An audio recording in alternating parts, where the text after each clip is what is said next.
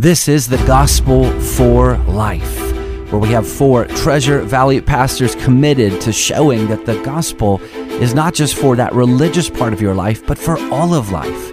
You never graduate from the gospel. Around the table today is Russell Herman, pastor at Cloverdale United Reformed Church, Jonathan Van Hoogen from Dayspring United Reformed Church, Vinny Hankey from Valley Life Community Church, and Ryan Hemphill from Treasure Valley Reformed Presbyterian Church. To catch earlier broadcasts, just search The Gospel for Life wherever you subscribe. To find out more about this ministry and about our annual conference, go to reformationboise.com. Welcome back to the Gospel for Life. If you remember from yesterday, if you missed out, you can go back and listen. But we are looking at different Jesuses. We understand that there is only one Jesus, and it's the Jesus of the Scriptures. So no need to write us at thegospelforlifeidaho@gmail.com and inform us that we're heretics. Nicely done. We do believe in the Jesus of the Bible, and we wholeheartedly endorse and teach and embrace that. However, we do also recognize that there are just so many different perspectives out there. And what happens is that perspective becomes the reality for that person. I'm not saying it becomes the reality, but it does become how they see Jesus, how they view him, and how they then live. And as Christians, we're going to encounter all of these various Jesus that our culture and our churches create. And so what we hope is that we can inform you of the different types. You can label them different. You can put different names on them. We don't care about that. There's no test at the end where you have to list out all of the different Jesuses and get them all right. However, we think awareness is actually a powerful thing. And so yesterday we talked about the everyman Jesus, overemphasizing his humanity, and we talked about the Jesus movement Jesus, kind of blending these charismatic practices with the countercultural lifestyle of the hippies, in which time period it came out. We did acknowledge that Ryan and Vinny might be too young for this. But this is kind of when I came into Christianity, when this was big, that this was my formidable years.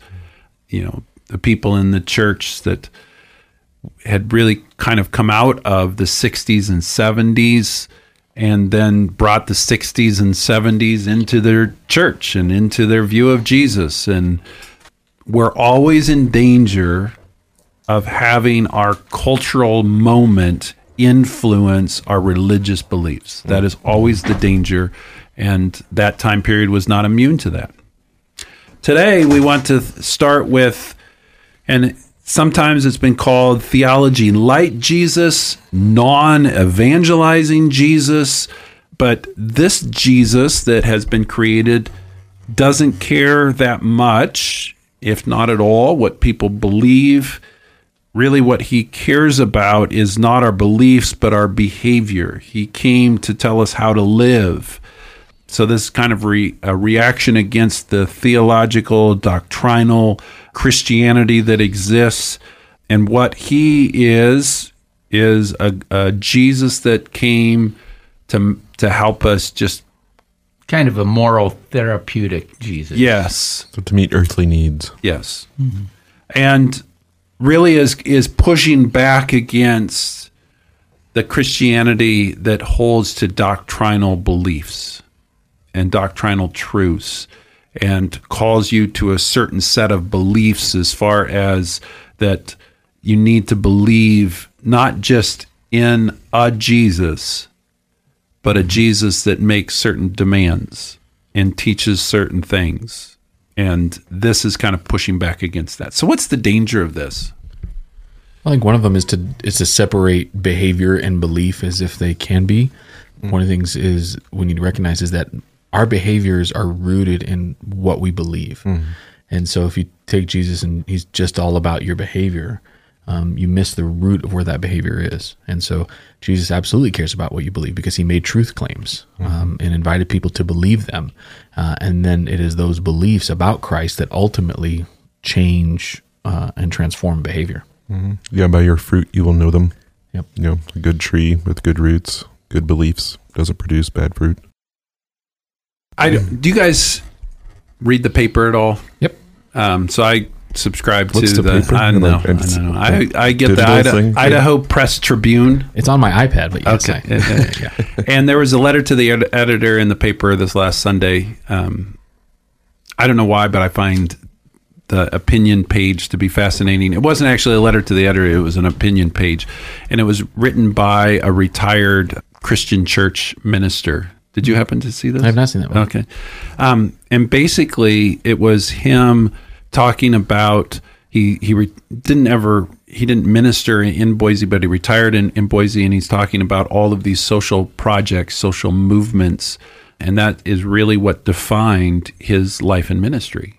And there's nothing inherently wrong with that he is concerned about better infrastructure and water systems and all of the rest of that. However, if that's the core, then something's amiss. Yeah.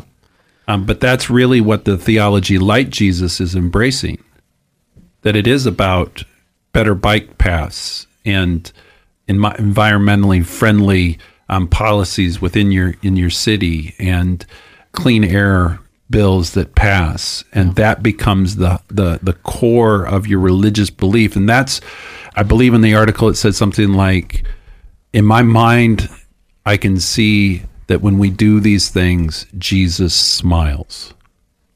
But there was no talk about the cross. There was no talk about Jesus coming as a propitiatory, substitutionary, atoning Savior.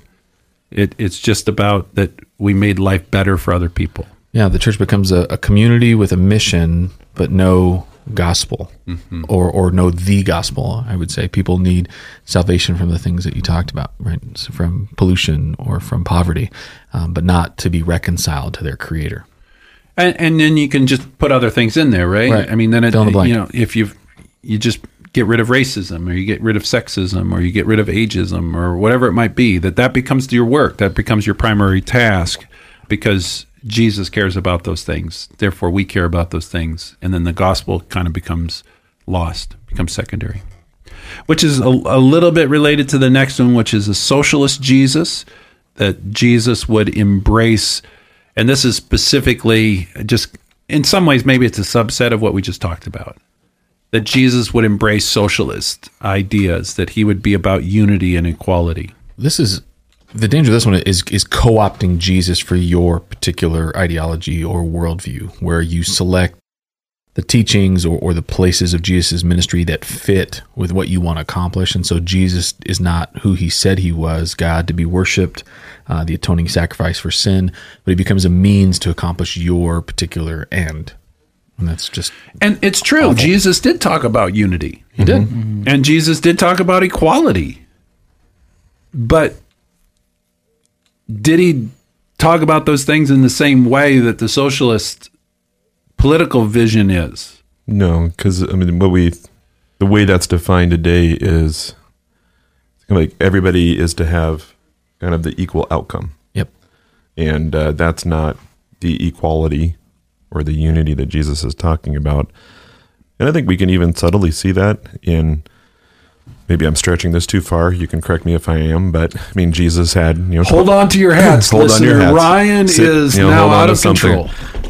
He had 12 disciples, but we also know that there were 3 in particular that he did a lot more with, and he was closer with.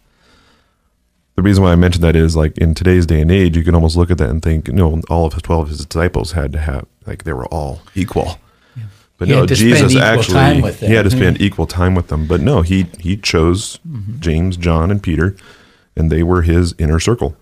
And they got to do some things, like they went up to the Mount of Transfiguration. They were the only 3 that saw him glorified before he ascended into heaven. So, yes, we're all equal at the cross. We're all image bearers of God, but God calls us to do different things, and we have different roles, different functions. We're all different parts of the body. We're not all the eye. We're not all the hand. And socialism tries to make everybody the eye, everybody the hand. Mm-hmm. And I think part of this is exactly what Vinny was saying earlier too, is that it's always wrong to try to take Jesus from the scriptures and force him into our categories and our systems.